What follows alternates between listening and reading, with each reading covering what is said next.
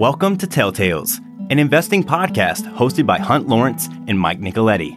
As a reminder, nothing on this podcast should be considered investment advice. You should always do your own work to determine if an investment is suitable for you.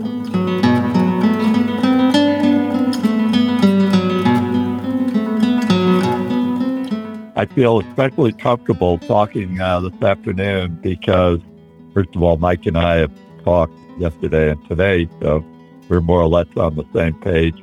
But secondly, we can lead in with oil and gas, and I'll do a little capital market. But I think when we get to tech, when we get to chips and software and other tech companies, geopolitics is going to be what we talk about today, given the situation with Russia and the Ukraine. As far as oil goes, the thing we learned yesterday, we should have known it last week. But the reason the price of oil is going up, and it's totally impossible to predict what it might go to. Pick a number, 120, 150, any number you could pick, it could exceed. What has happened is that Russia produces 10 million barrels a day. The three large producers, Russia, Saudi Arabia, and the United States. The United States is actually a little ahead. We were 13 and kind of gotten back. We get as low as 11 and we're actually back to 12. Saudi is around 10, and they say they have 2 million barrels of extra capacity, and no one's quite sure, including them, whether they really have extra capacity. And then there's Russia, which is around 10.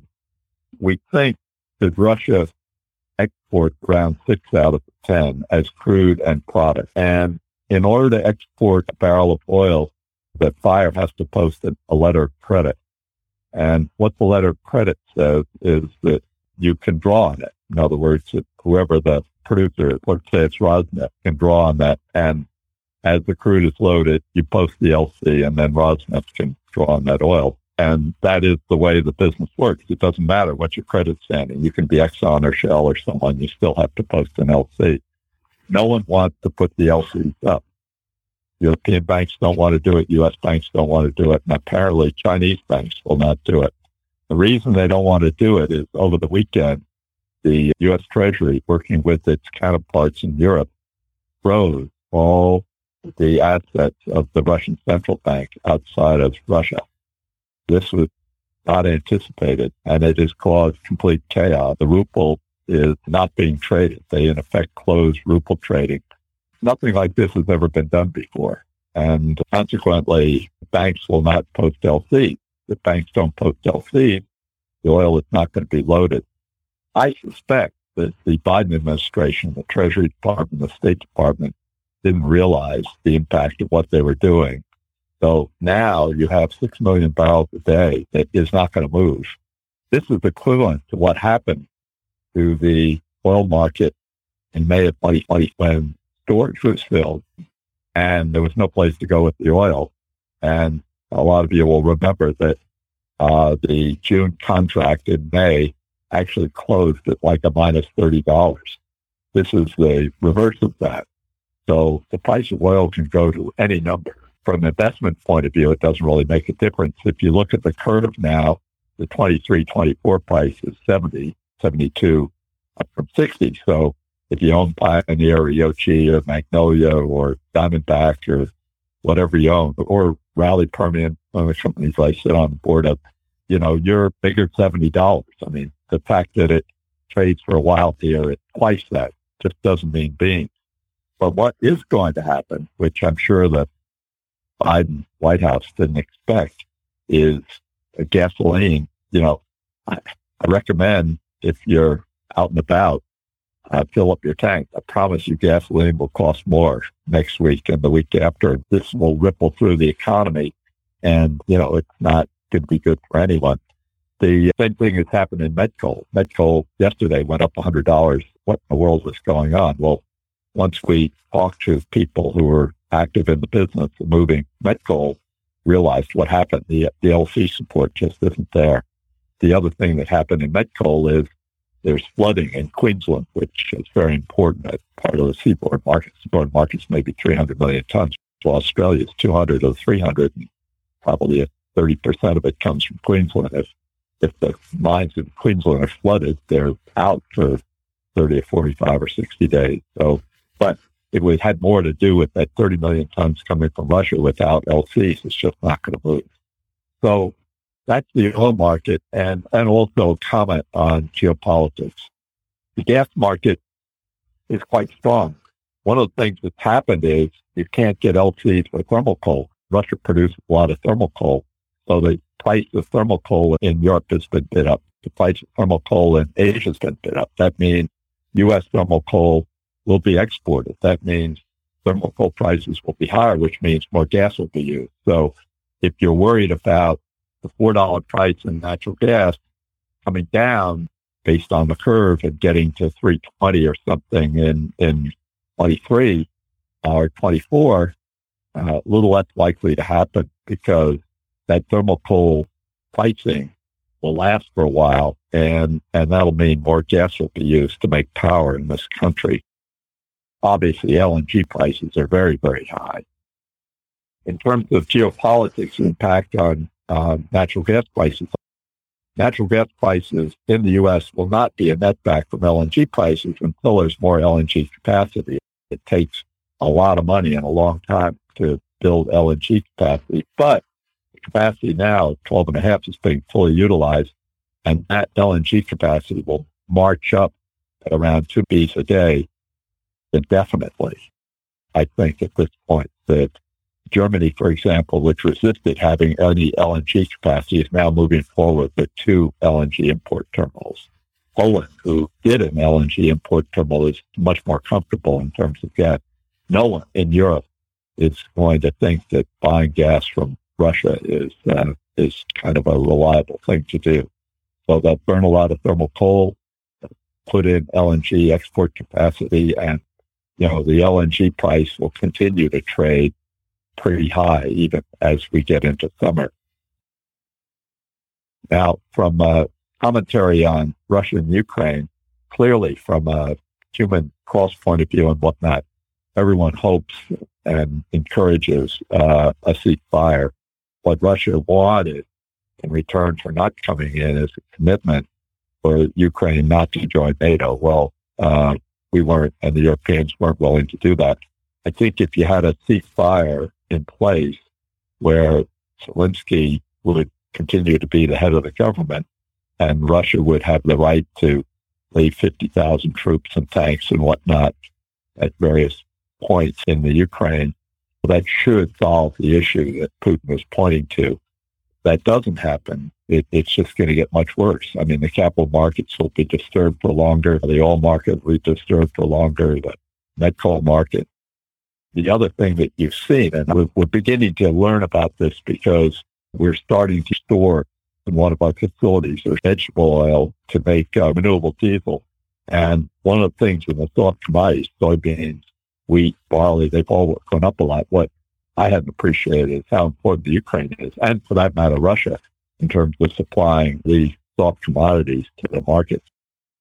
So the inflation news in the U.S. from both food and fuel is not going to get better anytime soon.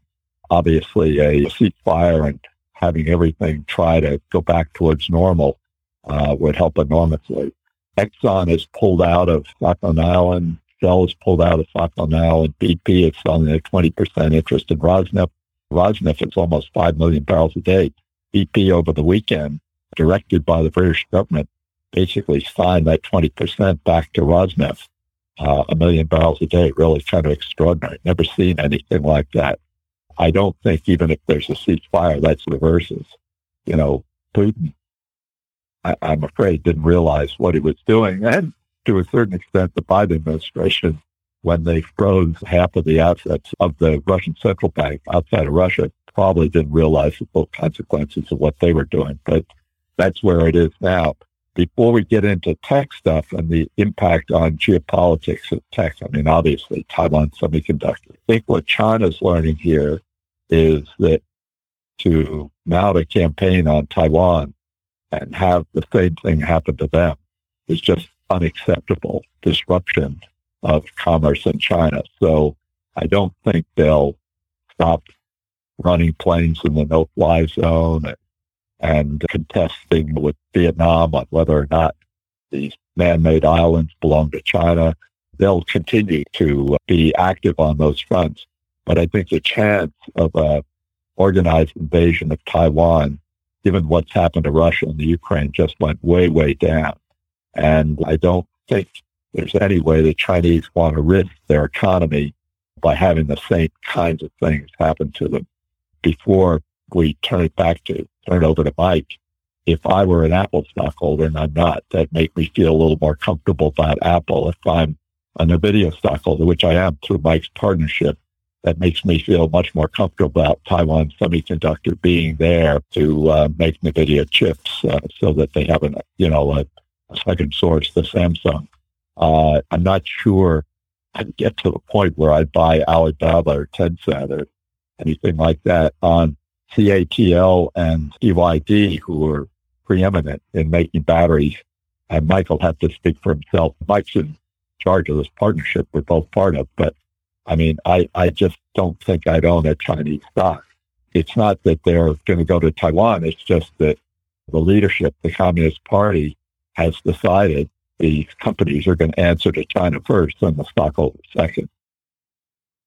I just want to comment on interest rates. The result of the invasion of Ukraine by Russia is that the 10-year bond has gone from 210 or whatever it was down to like 170. The 2-year bond, which pretty much forecasts federal fund increased rates, has also come down, I don't know, by 20, 30 basis points.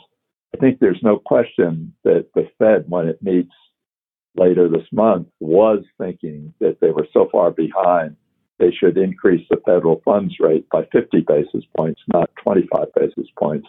I think that's unlikely to happen under the theory that, capital markets are already roiled. Sunday night, if you tuned into the Bloomberg commentary, that some of the commentators, especially from Europe, were likening the move against the Russian central bank being an equivalent event to Lehman bankruptcy. Fortunately, we've gotten to Wednesday and nothing that bad has happened in the capital markets. But I think that'll make the Federal Reserve much more cautious and much more likely to just do 25 basis points at their meeting later this month. European Central Bank had indicated that they may start increasing their base rate, but they were forecast to do 2 increases of a quarter point each. Now they're thinking just 1. In terms of going from QE to QT, or quantitative tightening, and starting to reduce the Fed balance sheet, I think that will be extended. I think they'll stop by for sure. There's no way at this next meeting. But whether or not they announce that they're not going to reinvest interest coupons and payments, I think it's likely that they'll put that off till the next quarter. And so it'll be a less steep glide curve back to, where they should be, which is not $9 trillion, but something like $4 trillion.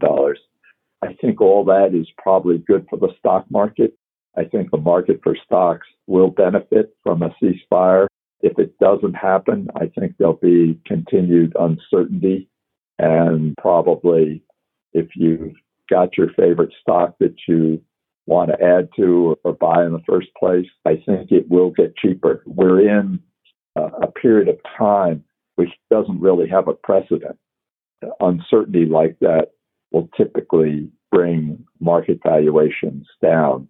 In terms of the political impact of all this, the only thing I'd say, if you're hoping that Nancy Pelosi loses the gavel and Kevin McCarthy picks it up in the House, it's just a shame all this is happening in March rather than October. It makes holding the House for the Democrats, I think, even less likely. With that, I've chewed through at least half of our 30 minutes. So over to you, Mike. You hit the 3 things that I think I wanted to cover and then dive into, and that's essentially the effect of the war in Ukraine on everybody else. So in the U.S., we're already seeing increasing inflation, but the effect of this war may actually be net benefit. We have a relatively strong economy. We have good, strong employment numbers.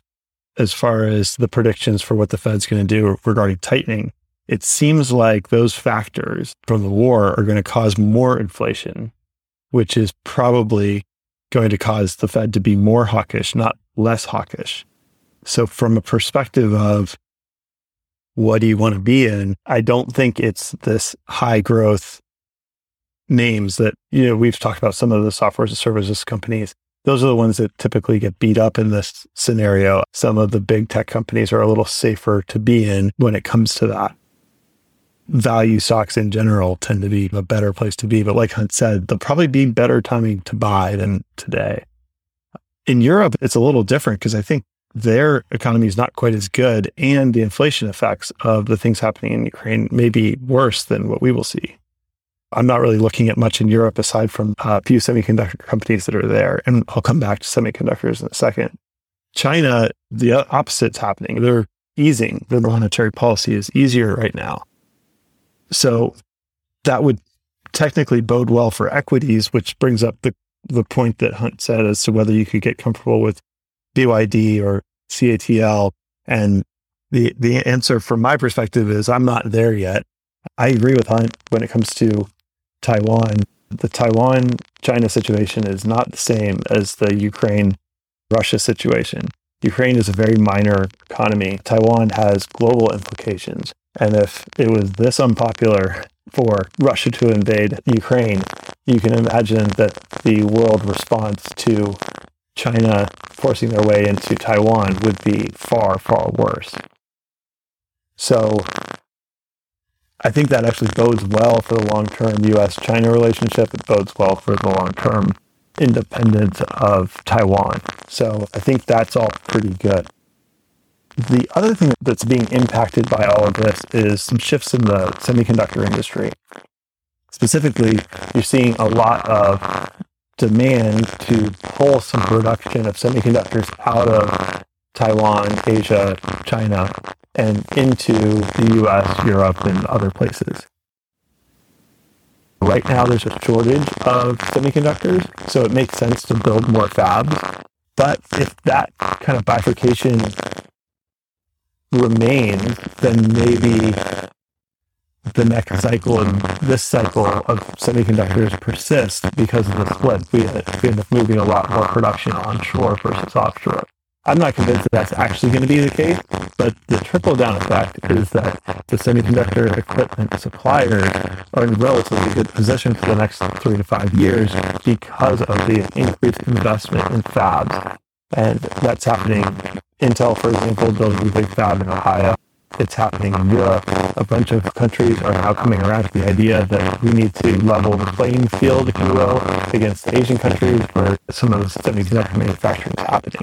So I think that's an area to watch. There are actually some value plays within that sector that are U.S.-based companies that would be worth looking at. I think there are still opportunities, and I just think it's sort of an unprecedented set of conflicting economic circumstances and existential threats that keeps us on our toes.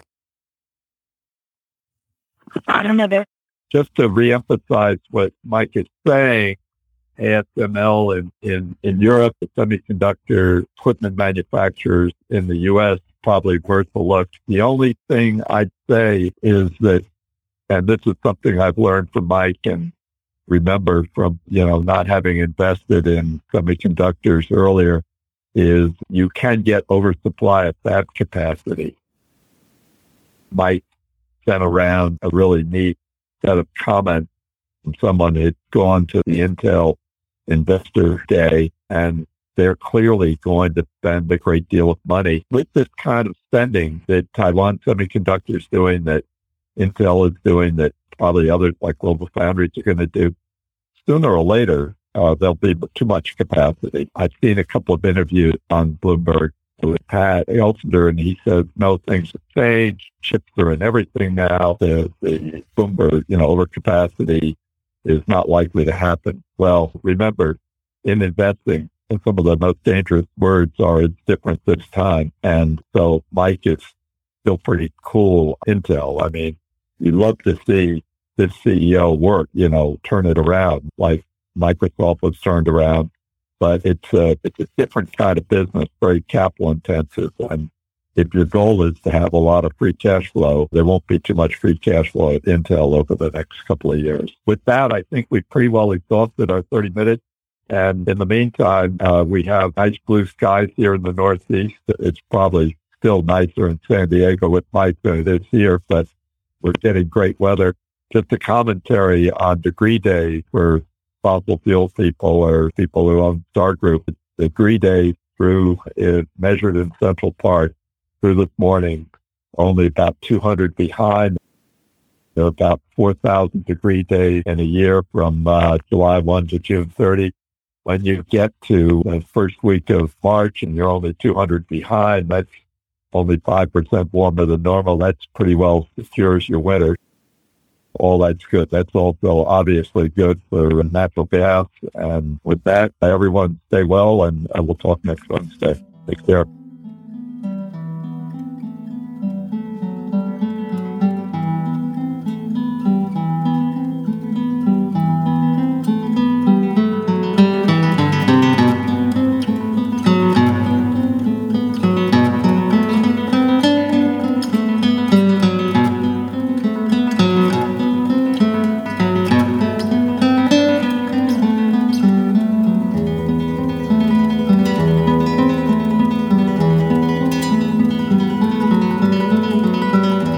Thank you for joining us this week.